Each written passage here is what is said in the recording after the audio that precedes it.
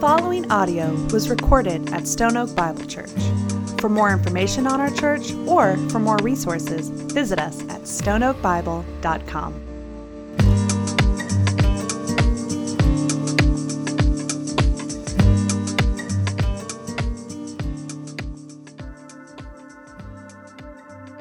I have probably heard over 2,000 sermons in my life. Honestly, it's probably a conservative number. If you take in church services, chapels, conferences, 2,000 at least, right? Here's my confession, though. I don't remember all of them. My brain can only hold so much. In fact, the ones I do remember, some of them are the bad ones, the one I remember for the wrong reasons. But I don't remember them all. But I do believe this with all of my heart and everything in me, that they helped shape and form me in my walk with the Lord. They helped shape me. I believe God was quietly doing this work. And it wasn't that about any preacher or how funny or charismatic or whatever they were. It was the slow and steady and consistent trickle of God's word in my life, shaping and forming me through a bunch of forgettable sermons. And I love this, and I love the way God works. And the reason I say this morning is, listen, I'm not behind a pulpit. You're not in a room gathered together with your church family. I know that. We know that. But I believe and I know that this is the same word. And I believe and I know that we have the same ears. And I believe and I know and I trust that God will do the same shaping through this time. And so to that end, I would just love to start our time in prayer. Would you pray with me?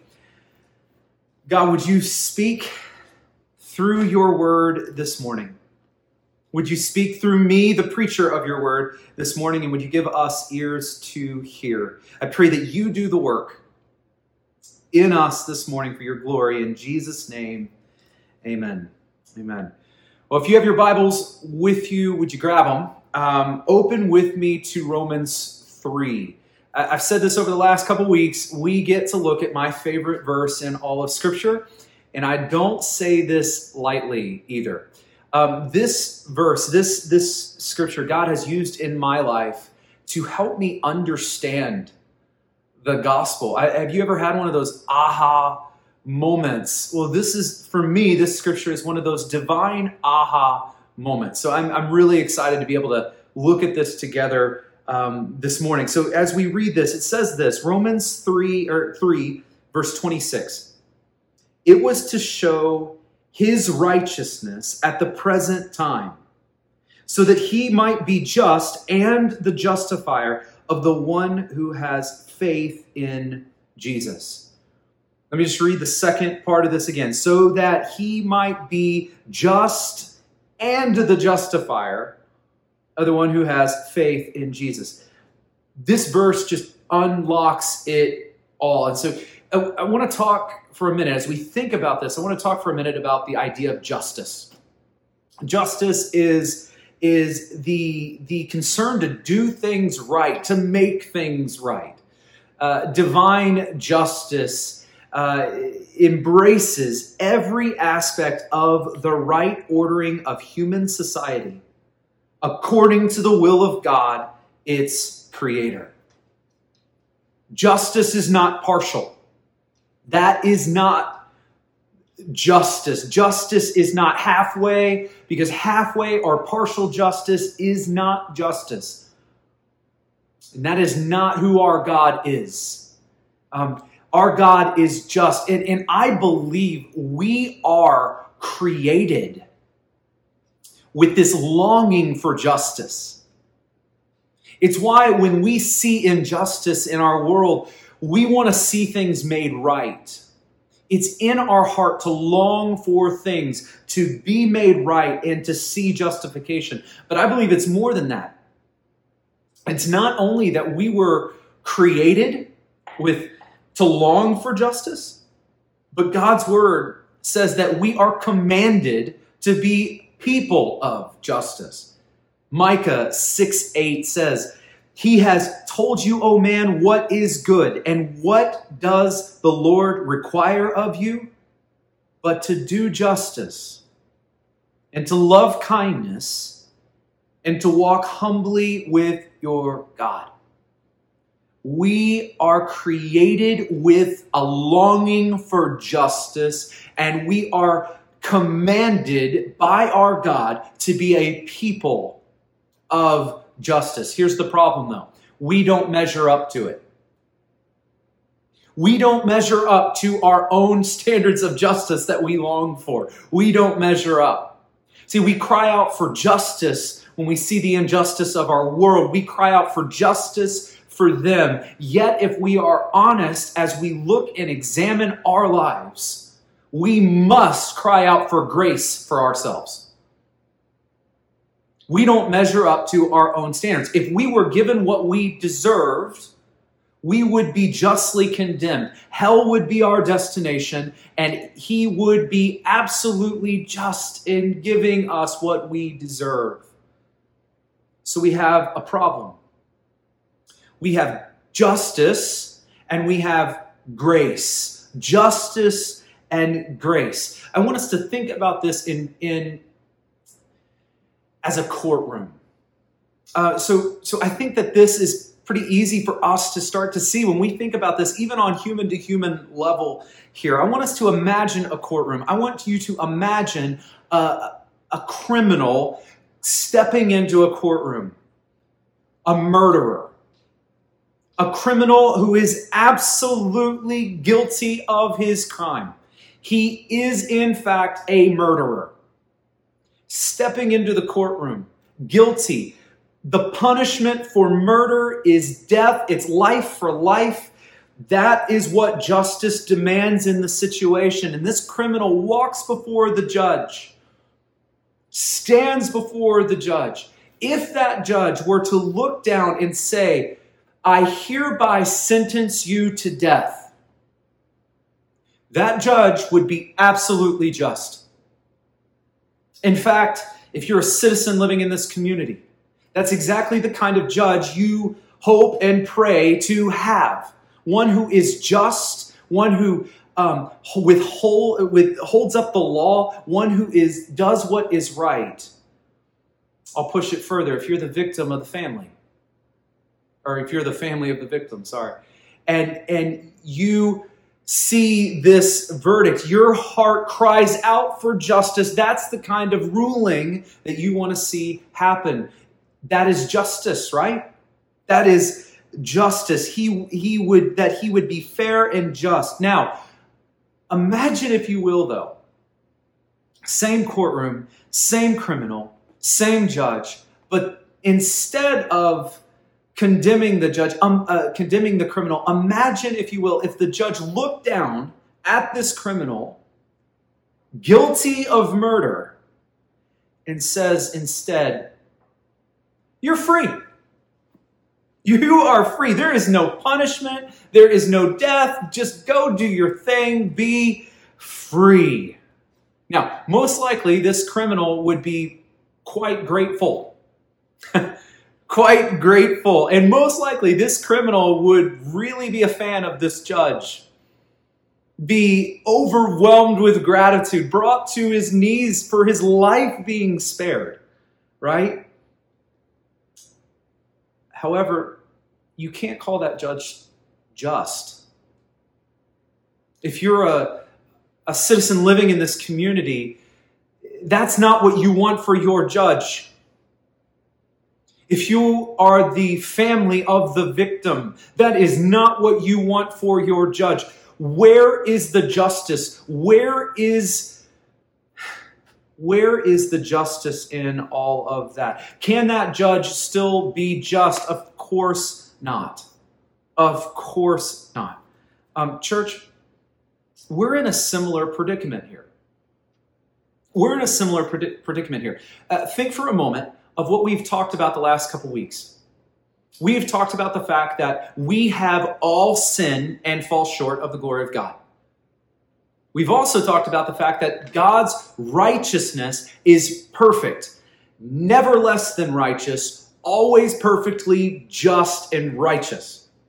We've also talked about the fact that God's standards don't change. He is perfectly just and righteous at all times, and we are judged according to his standards, not ours. Taking all of that in, we see the predicament. We see the predicament that we deserve death, that we deserve judgment. We, as the criminal, standing before our judge, this is what we deserve. It's what we deserve. He would be just in condemning us. Yet, as preachers of the gospel, as people of the word, we preach a gospel of grace. We preach a gospel of grace that says, come to God, your sins can be forgiven, there is life eternally, there is life abundantly. We preach a gospel of grace. And how is that just? How is that just? How could God be just in a gospel of grace? How could he be just? Because, church, just like we don't want an earthly judge to sweep sins under the rug, to just ignore them and throw out pardons, just like we don't want an earthly judge to do that, we do not, church, want a heavenly judge, our heavenly Father, our God, to do that either, to just sweep things under the rug. We don't want that. We don't want our God to look down and say, it's all good. All the sin, all the evil, all the abuse, all of the terrible things, the horrible things that are done. Let's forget it. It's all good. Where's the justice in that? If that were true about our God, although we might in some ways call him good for ignoring our sin, we could not call him just. And here's our predicament. And this is why I love this text that we are looking at this morning, because this text addresses and solves this predicament perfectly. I want to read it again. It was to show his righteousness at the present time, so that he might be just and the justifier of the one who has faith in Jesus. Church, just take this in. It was to show the righteousness of God, the justice of our God, the perfect righteousness of God that is never less than perfect. It was to show that our God is righteous and our God is just, and then listen, so that he might be just and the justifier. That he might be just, perfectly just, and the justifier. This is only possible in and through Jesus Christ. It is only possible through Jesus Christ. Only Jesus Christ makes it possible for God to be both just and the justifier of his people at the same time. It is only Jesus who makes this possible. Because, church, for your pardon, there's no sweeping sin under the rug. There's no just sweeping sin under the rug. Your sin has to be dealt with. It has to be dealt with. And at the heart of the gospel is this, that your God is the just justifier through Jesus Christ alone. That is the heart of the gospel. I want to read something with you, and it's a bit long, but I believe it articulates this really, really well. This is something from Dr. Jarvis Williams, who is a New Testament professor at Southern Seminary in Louisville, Kentucky.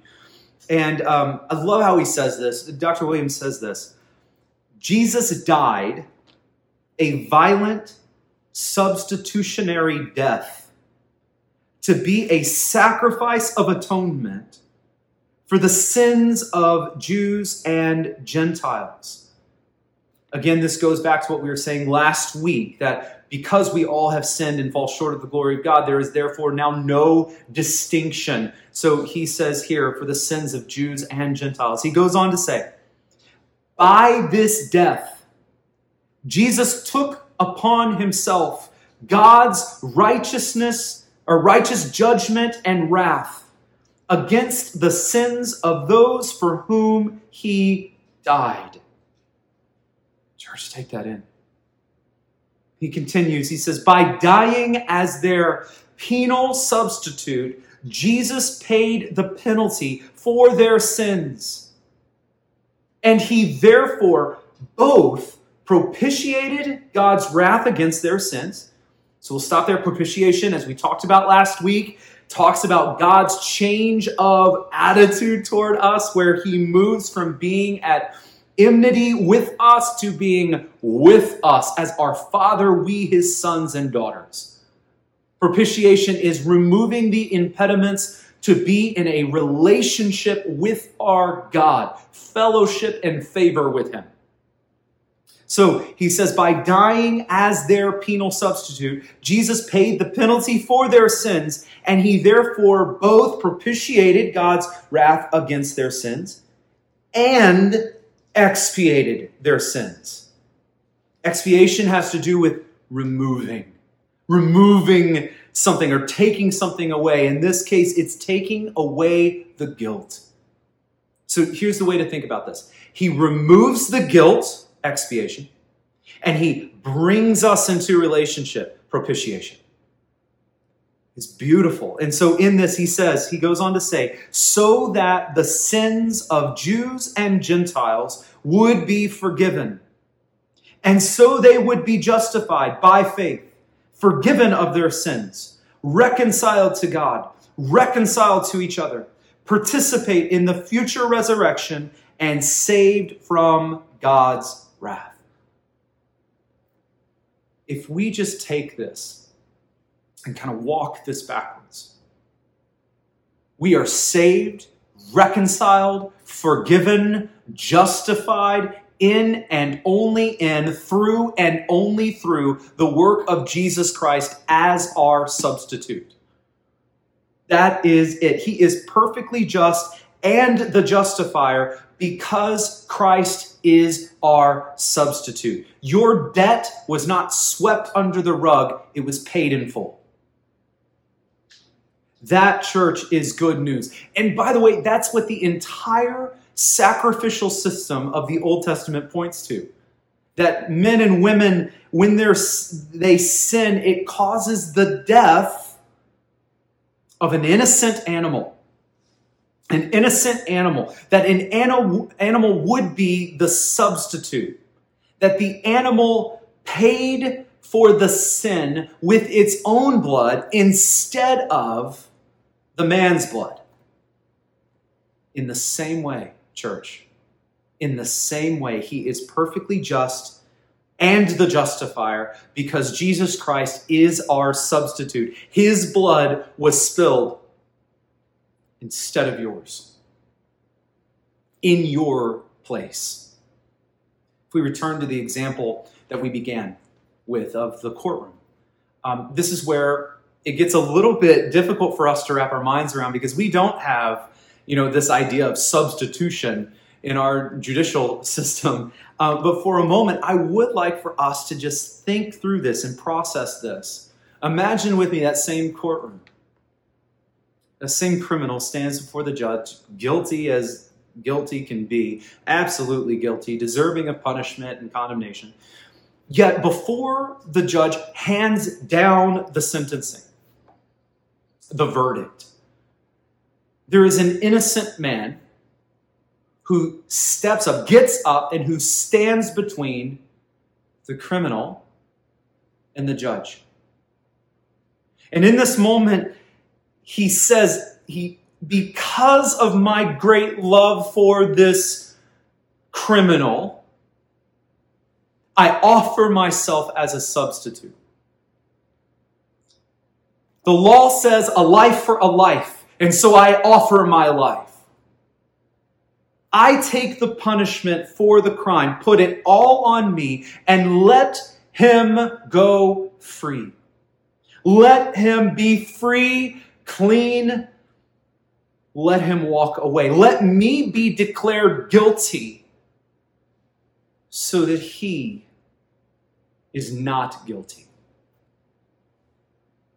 As the judgment is handed down, the verdict is guilty, life for life. The innocent man who stepped in between, who stood in the gap, took the guilt, took the shame, took the punishment, took it all for a crime that was not his. He was the substitute.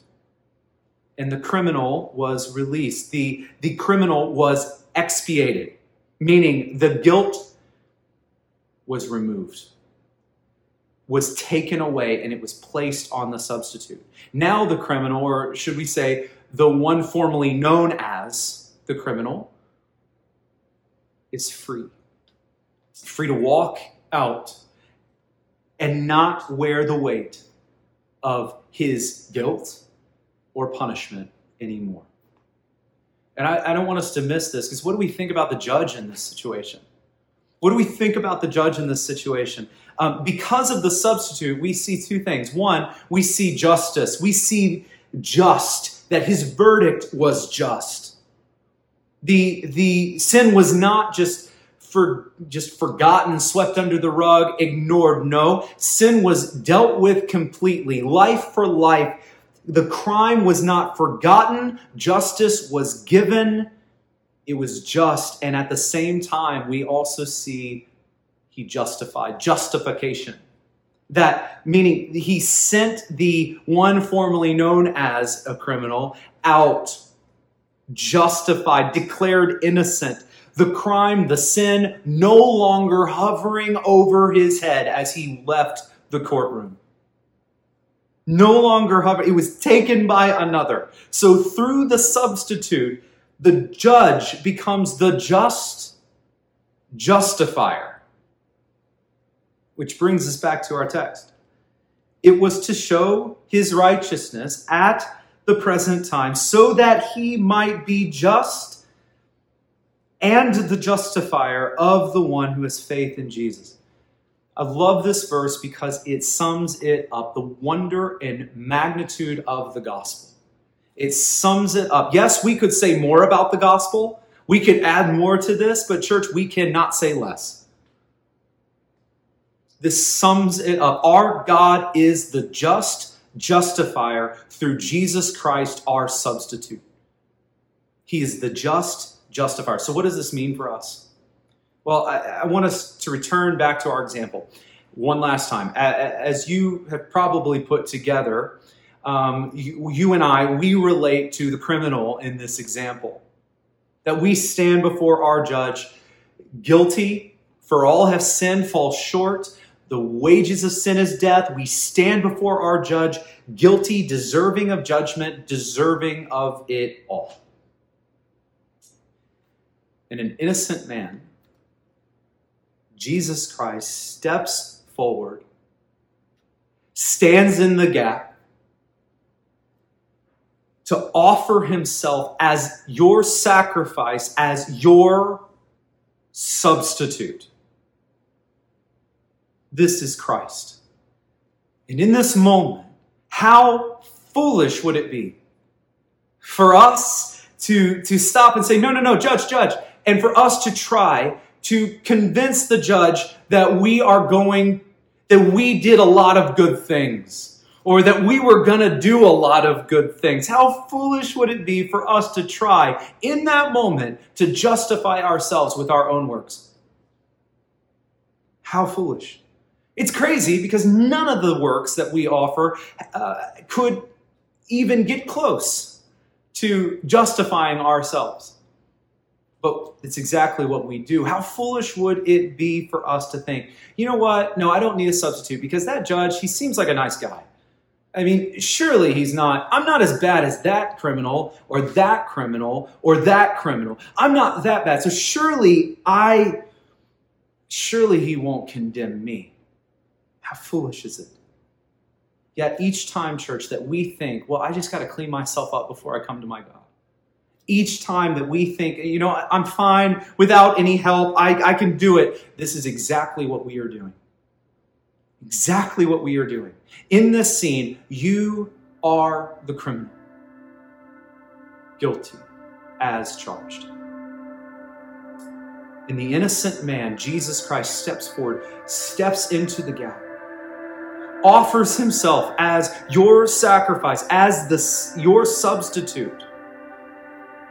And as you are declared innocent, listen, there's a few things that flood our heart in this moment. One is brokenness and humility, to know that your sin is forgiven and that you are pardoned. Two, there is this gratitude and praise that we should feel, knowing that Jesus Christ has conquered it all for us. There is gratitude for the grace of salvation. But you know what? You know what your role is in all of this? You know what your role is? Our verse says it at the very end. It says, to the one who has faith in Jesus. Who has faith in Jesus. Your role is faith.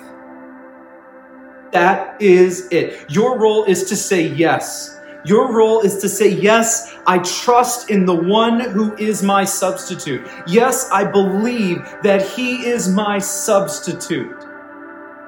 I'm not going to continue to try to earn it on my own. I'm not going to trust in myself. I'm not going to trust in anyone or anything else. I trust in him as my substitute. That is your role, and that is faith.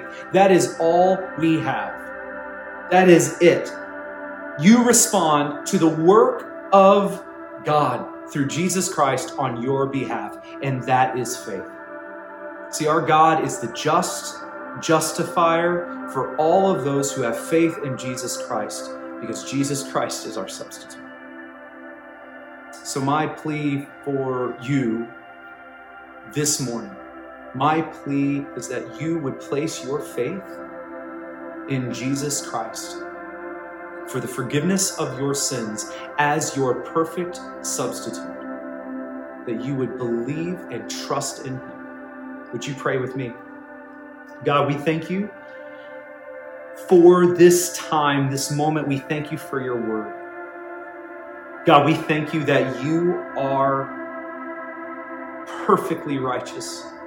We know that we are sinners in need of your grace. And this morning we are grateful that we have been reminded that you are the justifier through the work of your Son on the cross on our behalf as our substitute.